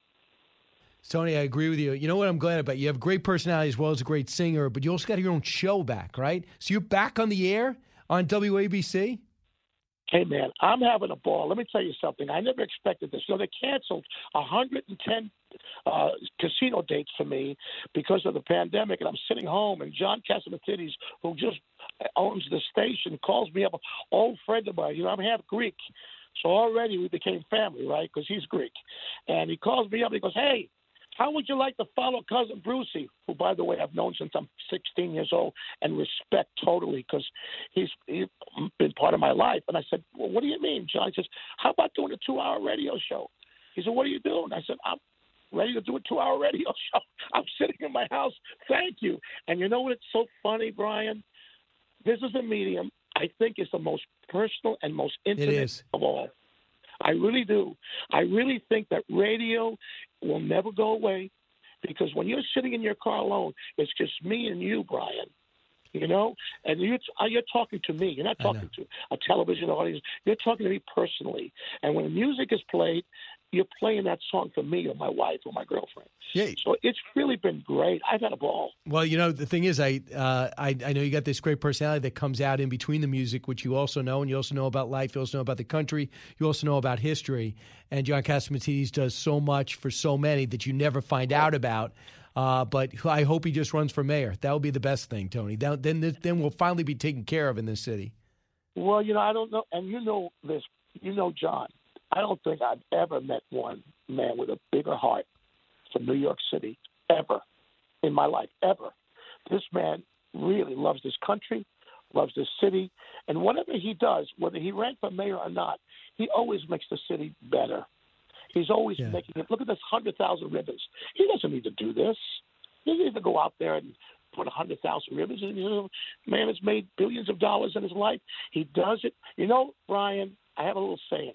There's a very thin line between the love of power and the power of love. And that thin line Right. You know, he had the power. So when he crosses it, it's the other way around with him. It's the power of love. When he deals with politics, it's because he loves the city or he loves the country. You know that as well as I. And you live in New York, and I'm born and raised in New York, and he's one of a kind. Yeah. And so are you, Brian. It's always been great talking to you. Same here. I really love talking to you. I've missed that. I haven't seen you in a long time. Last time I saw you, I think, was at a baseball game we were at together, right? Right. Tony, absolutely. And hopefully we'll have in-studio guests soon and things will go back to normal as soon as we get this vaccine accelerated out and get officially done at the end of the month. And then performers like you have a chance to go out and do what you want to do for a living. And keep in mind, when you talk about the power of love, you're a music guy. You know who that means. That's Huey Lewis. So if you were to bring that up again, you roll it. I'm not telling you how to do your show, Tony, but then you roll in Huey Lewis, and that's a show. Hey, listen, let me tell you something. You got to come in here and do the music with me. That was a wonderful call just now. I know. I'm amazing. Tony, thanks so much. Amazing. You are. So listen, so if anyone wants to help, I don't know if you have a setup or for Veterans Day, you just say for everyone listening right now, put a yellow ribbon around the tree, and that's a salute to the troops. Well, please, you know, this is Tony Orlando, and Brian, this is Veterans Day, and there's no greater symbol, really, of love, homecoming, respect for our veterans than that ribbon. It all started in 1973, welcoming home our POWs, and it still has been part of an American way of showing our love and respect for our veterans. So if you can, take a yellow ribbon, the one that John has out there, one of the 100,000, say WABC on it, or even one that you can cut at home, wrap it around the tree and say we love you and thank you for your service. You're quite a talker, Tony. I love it. You're a good salesperson, too. Listen to his show. If you're not in the New York area, because we're national, stream it. Get it on the stream, WABC.com. It's on Saturday night from 10 till midnight. Tony, thanks so much. Best of luck. I love what you're doing, and congratulations on all of it. God bless you, my friend. Thank you for having me. You got it. As we go to break, the year is 1967, April 4th. This is about the Vietnam War, of course, and talking about some of the battles that are fought. It's an ambush of U.S. Marines. Let's listen. Spring at home, but unmindful of clock or calendar, the Vietnam struggle goes on. A Viet Cong ambush of a U.S. Marine Rough Rider truck convoy kills one American leatherneck, wounding 4 others. Many vehicles were damaged, 2 destroyed. Elsewhere, South Vietnamese and American troops keep supply lines open while attacking a huge Viet Cong installation. The enemy camp was first pounded by heavy fire from ships and landing boats, providing cover for the assault wave foot soldiers. This Veterans Day, say thanks to those who serve and have served. We're very thankful. Thank you for protecting our country. Happy Veterans Day from the Brian Kilmeade Show. Get this and all your favorite Fox News podcasts ad-free on Apple Podcasts with Fox News Podcasts Plus. Just go to foxnewspodcasts.com for all the details. Information you want, truth you demand. This is the Brian Kilmeade Show. Joe Biden has won. He's won the election. Now move on. Let's bring this country together and get things done. We have a COVID crisis raging. We don't have time for these kinds of games. Come on, move on, bring the country together. By saying we're going to change America, that's going to bring country together. By saying we're going to get those 2 Georgia Senate seats and bring the country together, that's going to bring us together. Please, Chuck Schumer, you define divisive. Get over it, right? You get 70 million votes and you're President Trump, and you're supposed to just, after 4 years of you telling him and everybody else he's illegitimate, now he's supposed to just move on. Because Chuck Schumer, crying Chuck, says so. Unbelievable. Michael is on WHIO. Hey, Michael. Hey, how are you, Brian? Good. You're a veteran? Good. Yes. When From did you the 90s, serve? In the Army. Wow. In the 90s. All right. I'll get you Sam Houston, Alamo Avengers. Hold on, we'll get your address. What's on your mind today? Well, I just wanted to expand on something the General said about people coming together in the military, unity from all different backgrounds, diversity, so forth. I agree with that wholeheartedly, and it gives me chills when I think back about my time going through boot camp and going through that. Anybody that's been in the military, in the infantry, that's gone through that would also tell you that to get to that point of unity, there is a lot of chaos. And then it comes together. I don't think we're there as a country yet. Just speaking for myself here in the Midwest and a blue-collar guy, what I want, not speaking for everybody, is basically people to be held accountable. As an example, let's just get with the election and the issue in Pennsylvania and other things. People want to sweep things under the rug. And I don't care which way this turns out. I love our country. I'll support either side. But people should be held accountable. And until people are held accountable for things, then I don't think we're going to have any unity. Now, if someone is not allowed to watch as a poll watcher, and that's a law, instead of sweeping it under the rug and saying, yeah, that's not a big deal, it's not widespread, that person should be held accountable and removed. Yep. Just like they did in Florida.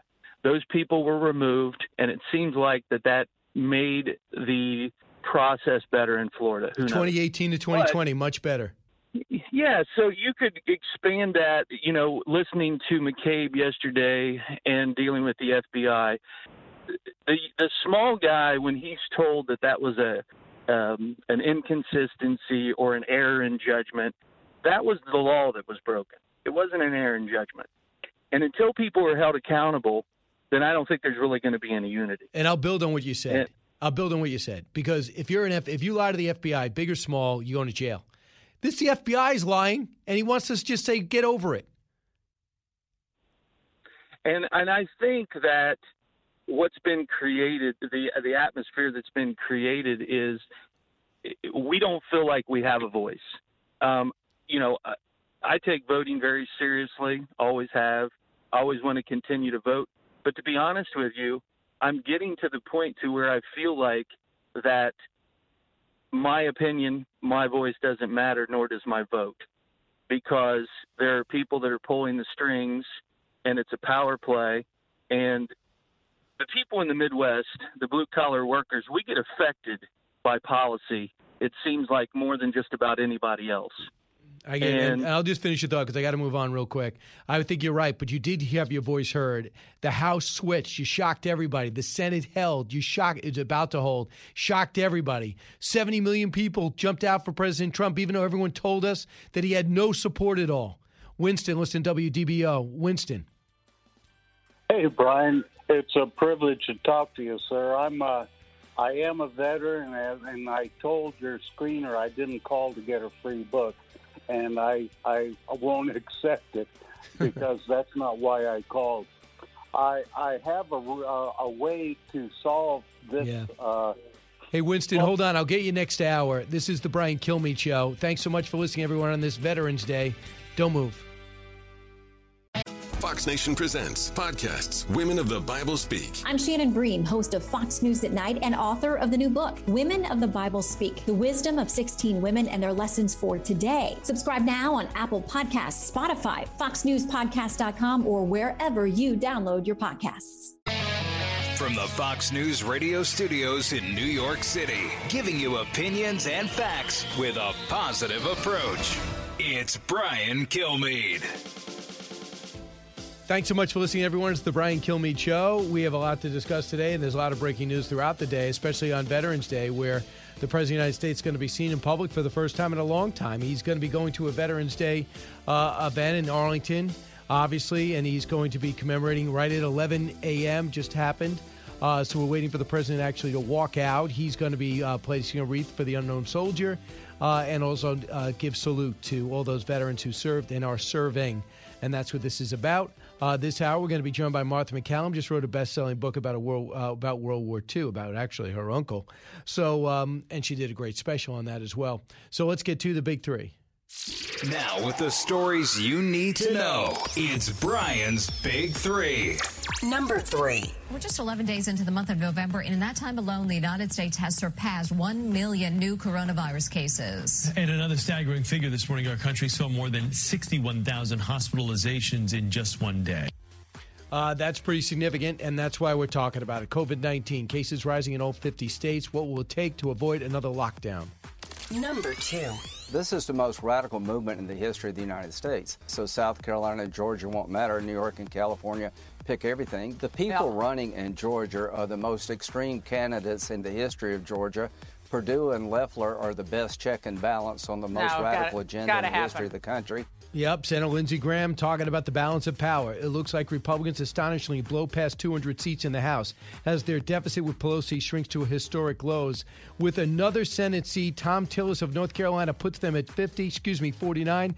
And rumor is that Dan Sullivan is going to get the Alaska seat. So that'll put the Republicans at 50 with 2 seats left to fill January 5th. All eyes on Georgia. Number 1. Every time we file a lawsuit, we do so because we believe the lawsuit has merit and because we believe that we will win it. Tim Murtaugh of the Trump campaign holding on. Lawsuits filed, lawsuits dismissed as Trump team tries to show widespread election fraud. They're now focusing on Michigan. We'll find out why the Biden team's chafes and the anti-Trump media overheats. But what else is new? 1-866-408-7669. So happy Veterans Day to all of you. I see the lines are jammed, and I'm going to try to get to some calls as well with Martha. But suffice to say, the Trump administration's got their hands full. They thought they went to bed on election night, and they thought they won. And when they woke up, all their deficits were, all their cushion was gone, and the deficits were there. In Pennsylvania, they now trail by 47,000 votes. They're not done yet. In Michigan, 145,000 votes. In Wisconsin, 20,000 votes. In 12,813 and shrinking in Arizona. In Georgia, they got over 10,000 votes. So how do they make that up? Well, the president believes his mail-in voting has a lot of fraud in it, but they have to prove it. And that's going to be key. Tim Murtaugh yesterday, cut 3. Every time we file a lawsuit, we do so because we believe the lawsuit has merit and because we believe that we will win it. And so every time we file one of these and every action that we're taking since the close of Election Day is an effort to get us closer to the election. We do believe that ultimately President Trump will be declared the winner. He's got to start making some progress if that's going to happen. Reince Priebus also leading that charge in the Midwest. Cut 9. Do you have to have the threshold of votes in order to bring the action? The answer is no. You can bring, every single vote matters, and you can bring each one of your complaints to the Election Commission, and then you can appeal each one of the complaints to the actual court of appeal within that jurisdiction. All right, so he's pursuing it. Harmeet Dillon is also pursuing it. But I was also heartened by, too, because I think that President Trump put on such a charge at the end. He won Election Day by a wide margin. He didn't win the mail-in voting. A lot of it has to do with the president said, listen, don't trust the mail-in. If you're absentee, I do absentee. Don't worry about it. But the mail-in voting, the unsolicited, he wanted to stop it. But you're powerless in the White House to stop the states from doing their own thing. It's diffuse for a reason. Marco Rubio, cut 7. At the core of our republic's legitimacy comes from people's confidence in the elections. And right now, you've got half this country that has doubts about the veracity of this election. And that's why the process that exists in the law, there's a process in the law that exists after the election, before the results are certified. That process has to be allowed to move forward. Otherwise, we're going to have a result here that half the country will harbor significant doubts about. And that's bad for the country. And you have to say, too, is it was hurts the president cases. The Republicans did really well. They were not supposed to hold the Senate. They lost McSally's seat.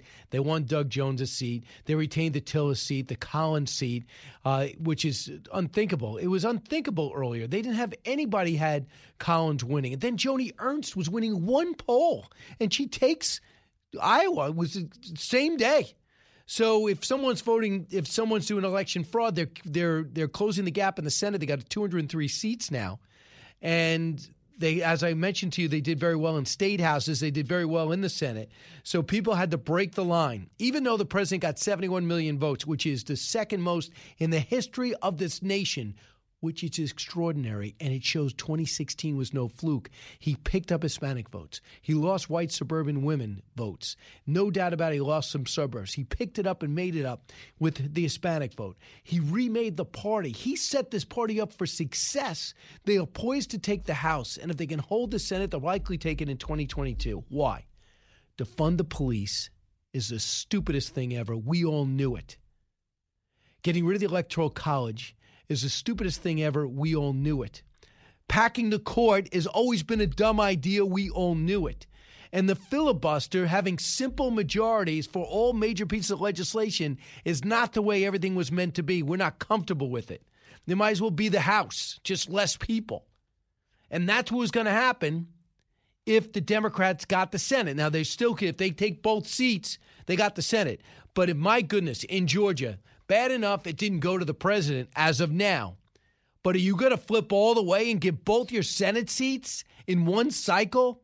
That makes no sense to me. Here's Jim Jordan on why the president's fighting. Cut 11.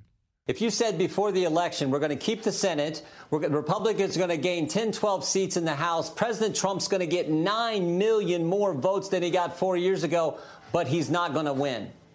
That's why 72 million Americans instinctively know something's not right here. And if you just look at the state of Pennsylvania, where where unequal treatment of the voters in that state, some counties allowed voters to cure their ballots, some didn't. Some counties allowed pre-canvassing of ballots, some didn't. Some counties allowed satellite voting offices, some counties did it. And you can imagine which counties allowed those things to happen.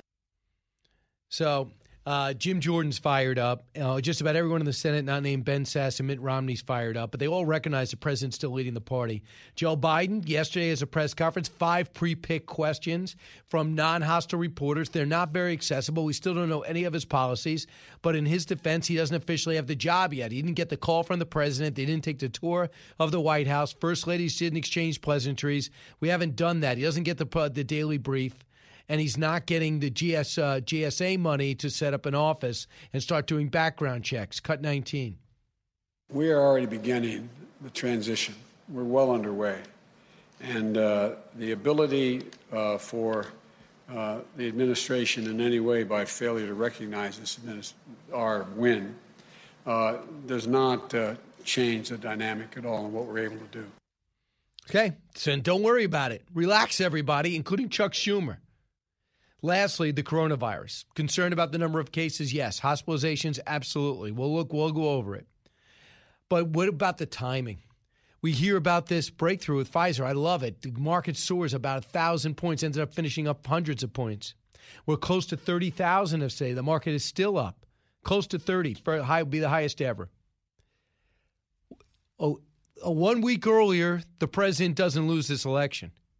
Moderna, the next day, we got something too. Really? Eli Whitney. Eli Lilly. Eli Whitney. Cotton gin. What am I thinking? Eli Lilly. Oh, yeah, we got a therapeutic that think will work. If people are going to take this and they get the symptoms, it prevents the symptoms from getting worse. Really? Okay. Exactly what the president was asking for. You got to just remember this timing. It's not coincidental. Dr. Scott Atlas, who's taken so much derision since he accepted the president's invitation to come on board. Cut 39. This is the same person who said that we weren't going to have any kind of vaccine data this year, even though the president and I both said that we'd probably have some results, hopefully in October, for sure hopefully in November. And of course, as we read, the data was chosen to not be shown by Pfizer in October. They just decided not to look at the data until after the election. Yeah. And then, lo and behold, the vaccine is highly effective. There's all kinds of prognostications that were made, all negative, all to undermine what the reality of the timelines were, all to undermine the president. So, and I think, once you do that sort of thing and make yourself a political animal, basically, you lose your credibility. And I believe he's talking about Anthony Fauci, Dr. Birx, and others who did not want him serving there. They have a problem with his conclusions. They think he's a bad influence on the president. He has not taken a backward step. He has great pride in what he does, and he does believe we have to live with it, not run and hide from it. 1-866-408-7669. A few more books to give away with Sam Houston, the Alamo Avengers. I'll sign them and send them out for those people who served on this Veterans Day. This is the Brian Kilmeade Show. Diving deep into today's top stories, it's Brian Kilmeade. From the Fox News Podcasts Network. Download and listen to The One with Craig Gutfeld, the co-host of The Five, like you've never heard him before. You know him, you love him, you want to be like him. Subscribe and listen now by going to foxnewspodcasts.com. From his mouth to your ears, it's Brian Kilmeade. Who won and who lost in the great Tet Offensive against the cities? I'm not sure. The Viet Cong did not win by a knockout, but neither did we. And the referees of history may make it a draw. Another standoff may be coming in the big battles expected south of the demilitarized zone. Khe Sanh could well fall with a terrible loss in American lives, prestige, and morale. And this is a tragedy of our stubbornness there. But the bastion no longer is a key to the rest of the northern regions, and it is doubtful that the American forces can be defeated across the breadth of the DMZ with any substantial loss of ground. That was Walter Cronkite, February 2nd, 1967, talking about the Vietnam Tet Offensive. So I remember when he decided the war was lost, you couldn't get the American people back. Can you imagine having that much impact? You think news is a big deal then? The world stopped at 6:30, and then 11 o'clock. I think there was also nightly news at 11 o'clock. That's how powerful he was. Veterans Day, that's why we're doing that throughout the day. Winston, listen on WDBO. Hey, Winston. Hey, Brian. Forgive me if I sound a little nervous. This is the first time I've ever talked on the radio. Okay. You're a veteran, right? Yes, sir, but I didn't call to get a free book. Okay. What I want to talk about is an easy way to fix this election stuff. I think national elections should be standardized, and local elections can be left up to the states to do whatever they want to do. I'm not sure that's possible, Winston. I think that's unconstitutional. That we're supposed to decentralize for it. Well, and I also would like to get rid of mail-in ballots and early voting, and there's an easy way to fix that.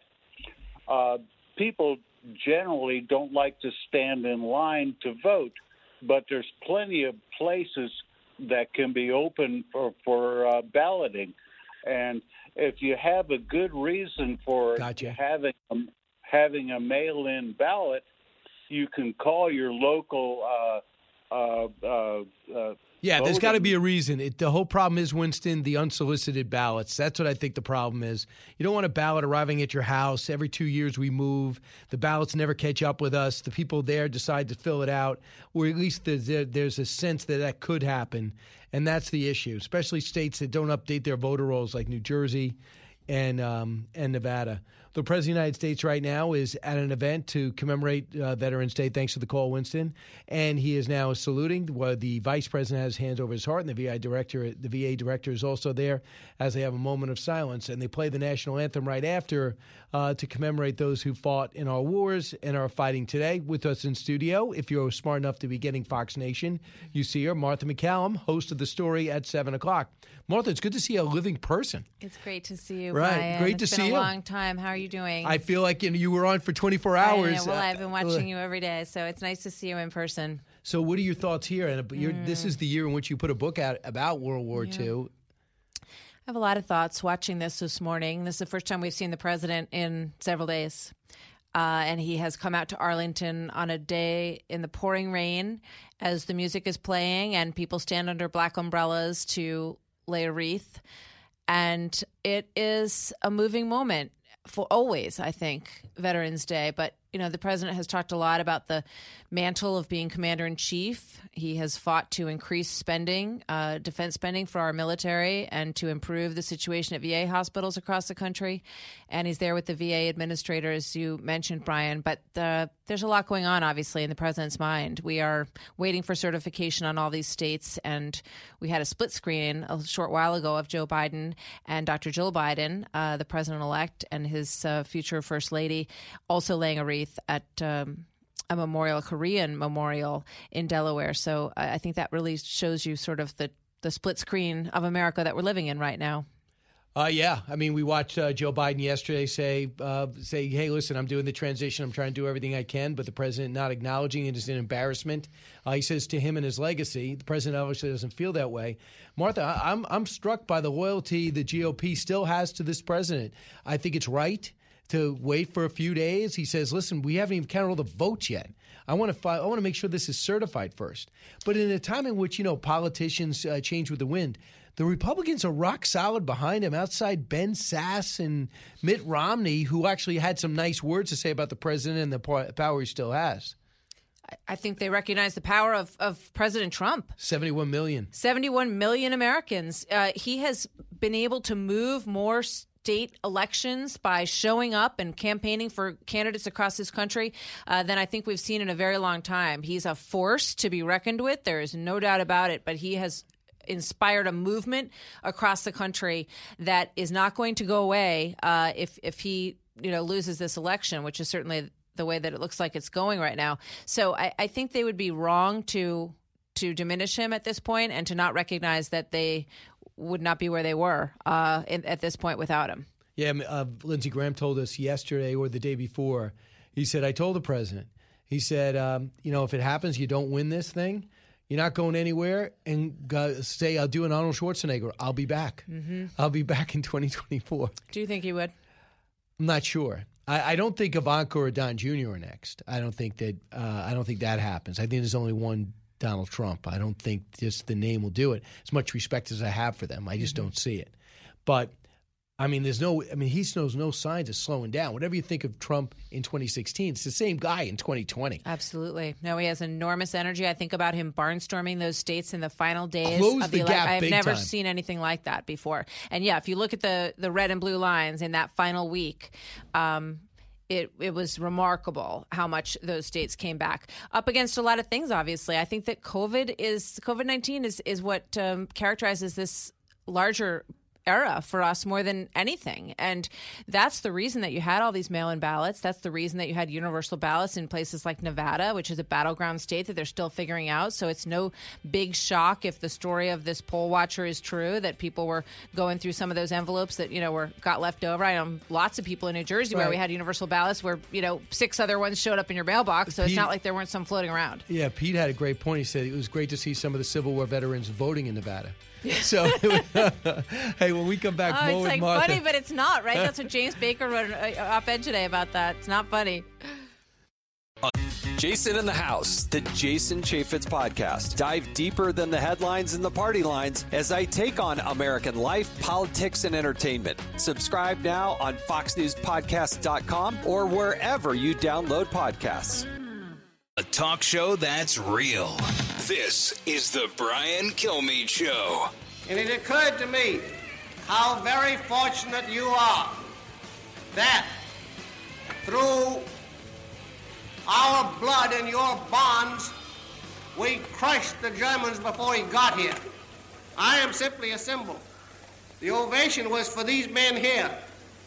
Remember this, you don't have to be a corpse to be a hero. There they sit. They're not corpses. How great is that? Striking. This is the first time I've ever heard this. That is that's actually George Patton, General George Patton, June 1945. The general was talking about the excellent job done by the Third Army during the World War II. He was in Boston, Massachusetts in June 1945. How great is that? Fascinating. Yeah, no, he's so stirring and and blunt, right? I mean, that's Patton through and through. Well, it is, and you think it's George C. Scott. That was the greatest movie. My parents. He does a great George C. Scott imitation, General Patton. Right, he does. He does. Who did a great Patton impersonation sure. too, and of course he did the MacArthur movies and everything like that. Martha McCallum here. Martha, how many shows are you doing today? You doing the 5? No, you're not okay. Today. No, all right, I'm doing the 5. I know Martha wants it to be all about her. They try not to. They don't want us in the same room. Right, it's too much power. What if something happens? How can the network continue? But great job all those hours. Have you figured out how many hours you were on the air? No. You haven't? A lot. But it's that's the way it is. In an election year, we all do it, and we were up till about 5 a.m. election night into the next morning, and back about 8 a.m. So, but that's that's what we love to do, and we love to cover these elections. And obviously, there's a ton of controversy surrounding this one, but we do our job. Yeah, so right now the President of the United States is looking to close the gap. First time we've seen him publicly, he has not walked over to the camera. He's not today because, number one, he's not traveling by chopper. Right. And number two, it's pouring rain. Yep. So it's going to be a formal press conference. His message, basically, I won the election twice. Those were his 2 messages, which got a lot of criticism. But for the President of the United States, it's put simply, and you went over it, he called it. He said, this mail-in voting is going to be the death of me. And he also said, I went to bed, I'm up by hundreds of thousands of votes. I wake up, and it's not even go to bed. That night, that morning, it basically is gone. And that's tough to swallow. He won Election Day, but he might not have won the election. Well, we had been told over and over, and he recognized it clearly because he was calling this out. I went back to, August 21st. Trump warns mail-in ballot will bring fraud, that they were papering the states with ballots, right? So this has been something that's been on his mind throughout this entire period. And then we were told that it's because of the way the votes would be counted, those who walked into the booth and voted that day, heavily leaning to Trump, 6 in 10 voters, would come in first and would make it look as if that side was doing well, and that the later counted ballots were likely to trend towards Biden. And that's exactly what we saw, and that ended up happening. I just think President Trump's an unusual historic figure, right? He's highly contentious. People have very strong feelings about him on either side. But we know who he is, and I think that it's going to take him a little while to process this, and he has the right to process it. These states have to certify. A lot of people say, well, the media calls the election. We all know that isn't true. What happens is when someone gets to 270 and the calculations are made that is a number that's going to hold, you point it out and you say that this person hits 270. So that's what the media has done. The certification comes in the middle of November, and it's traditional in this country to call that person the president-elect when they hit 270. We did the same thing for President Trump, President Obama, President Bush, all down the line. But the thing is, you have Michigan, 145,000, Pennsylvania for Biden. He's up in Pennsylvania as Biden by 47,000. In the top counties with mail-in ballots left to count, Allegheny starting today, 12,000. Philadelphia, it's not going to be good for the president. 8,400 left to count. Montgomery, almost 4,000. Lancaster, 2,000.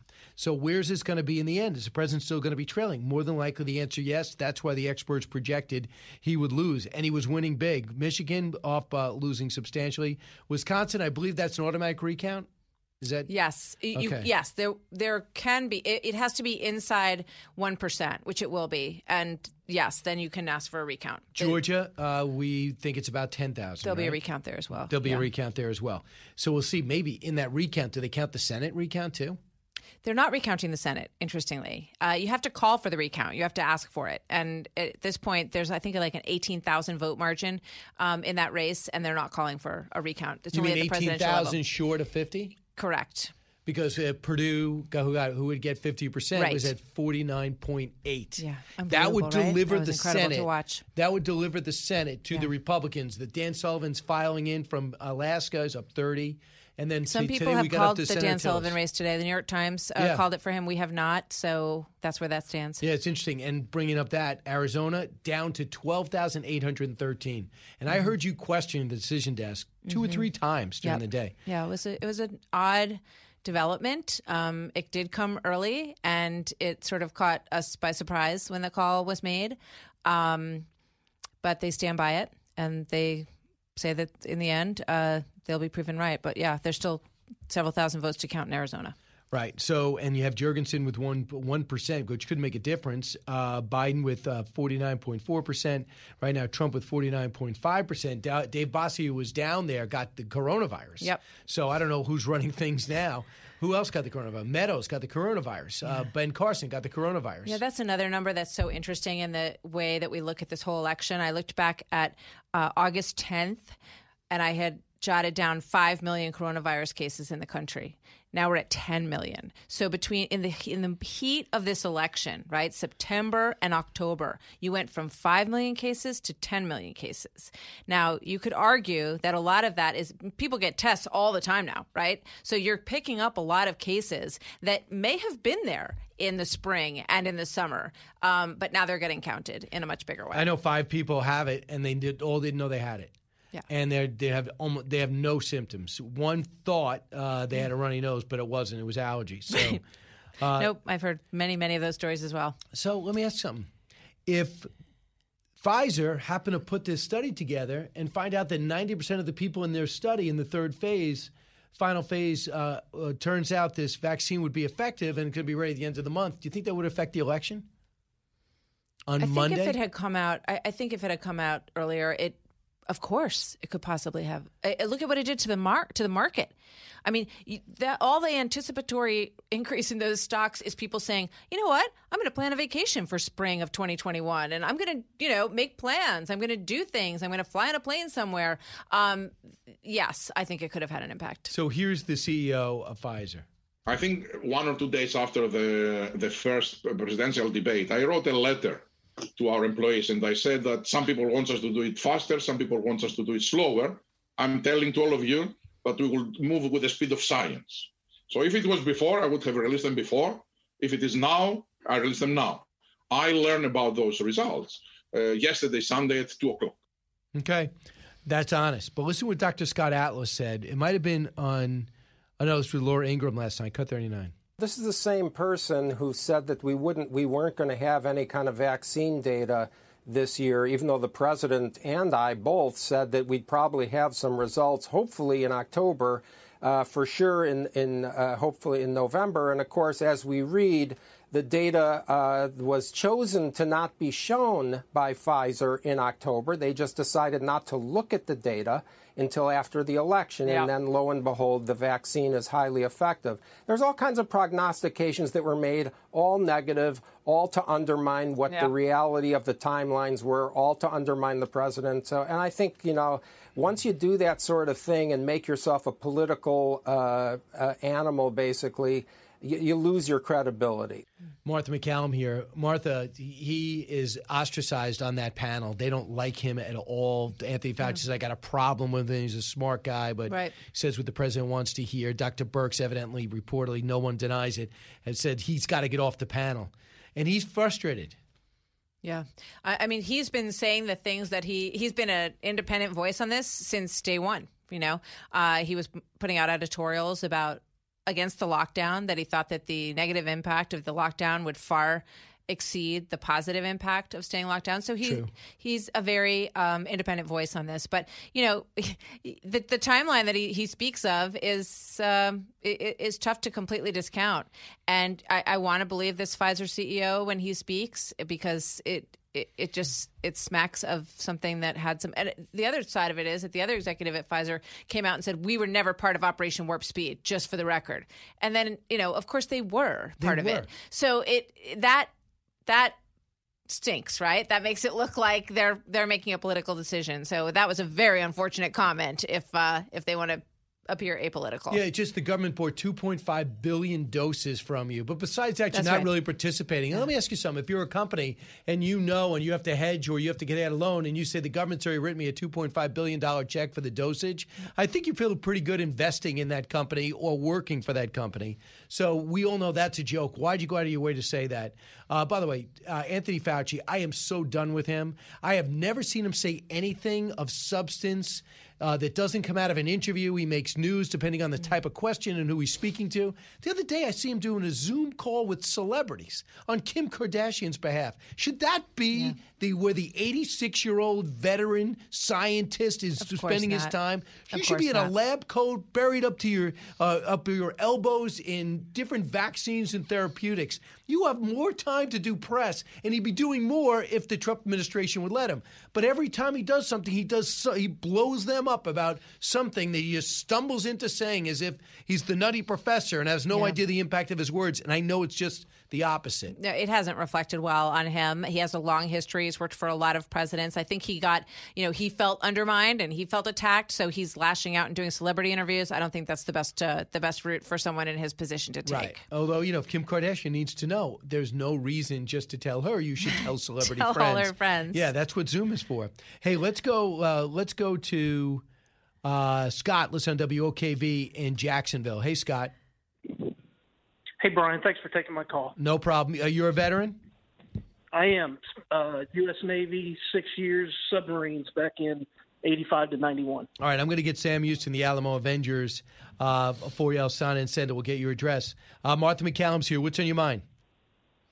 Yeah, so I just want to draw a parallel between my service back in the 80s and now. And I was on 2 submarines. We were part of a group of 41 submarines that we called 41 for Freedom.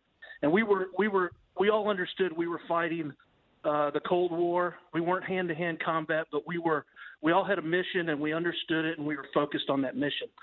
And I draw that parallel to today because I think this election chaos that's going on is more about just President Trump and Vice President Biden. This is an attack on our freedom. And we really need to understand that this is bigger than just this one election. This is an overall attack on one of the institutions of a free country. So wait a second. So you're saying that you think there's massive fraud? I do. I absolutely think there's massive fraud. And I think it was an offensive act. This is not something that we just kind of realized, as the election kind of unfolded. This started 4 years ago. This is an internal Cold War inside the United States by the Democrats. Scott, but we have no proof of it yet. But I think in the big picture, it was okay for Hillary Clinton, for Jimmy Carter, for John Lewis, for Jerry Nadler, for Chuck Schumer, all to say the president's illegitimate. Right, Martha? Yeah. It was okay. But this president takes a week to do this, and you're going to blow up the political process. Yeah. And this validates 2016. Getting these votes. I couldn't agree more. I mean, how many excuses did we hear from Hillary Clinton about why she lost? And not one of them had anything to do with her. The fact that she didn't campaign in a number of very important states, the fact that she didn't really connect with the voters in a way that would propel her to the presidency based on what we've seen in electoral history, right, in terms of magnetic characters and people who win. He was called illegitimate, not my president, right? This is not my president. That. Yes. For 4 years, a 3-year investigation that yielded nothing, that was bought into by lock, stock, and barrel by most of the media across this country who didn't question anything, right? So now they're asking about these allegations of fraud and people who are, dead people who are voting. Now, I don't know if it's a handful or if it's something significant, but that's what we need to at least find out. Right, and we know the Morning Consult poll by Politico says that 78% say mail-in voting led to widespread voter fraud. Republicans, when asked, only 26% of Republicans believe the 2020 election was free and fair. Martha MacCallum, a few more minutes, but if you have to leave now, no, she'll be on TV at 7 o'clock today. Back in a moment on Veterans Day. In Korea, United Nations troops push on in the cautious advance against the communists. An advance whose purpose, General Ridgway states, is not to seize ground, but to wipe out the enemy. The Chinese Red Army, fighting desperately in small isolated stands, prefers to give ground on wider fronts rather than join battle. And it's up to the infantry to clear out the pockets of die-hard communists. On this Veterans Day, take a minute and thank them. Thank you for your service. Happy Veterans Day from the Brian Kilmeade Show. A radio show like no other. It's Brian Kilmeade. Kim Delanian has some new reporting on something that we talked about at the top of the hour, how the Trump administration is handling the transition with the incoming Biden team, or not handling it, we should say, to a certain extent. This time, it involves our intelligence community. Ken, what have you learned, sir? Okay. Think we lost Ken for a second. We'll try to get him back there. I don't understand how that happened. When someone tosses to, could he not hear him tossing to him? I'm guessing he couldn't hear him tossing to him. But it was so perfectly timed. Usually when someone goes, Martha, I don't, let a couple of expletives rip. And I love the reaction. Okay. Okay. So obviously, Ken's having a moment. We'll come back to him. Martha MacCallum here. She's hosting her show, The Story, tonight at 7. But we just wanted to play that because when you toss out to somebody, a lot of times things go wrong, especially in this age of Skype. Yeah. And we're on Zoom, and you're tossing to people in their houses. But you shouldn't probably do that. MSNBC had to fire 2 contributors for contributing to Biden while being on the air. One of which was John Meacham, who I like. And his genius, brilliant biographer. Wonderful historian, great books on Bush 41, all of it. But he was helping to write Biden's speeches. He wrote it. And then he was complimenting the speech on the air. Wow, what an amazing speech, so moving. And then didn't say, and I wrote it.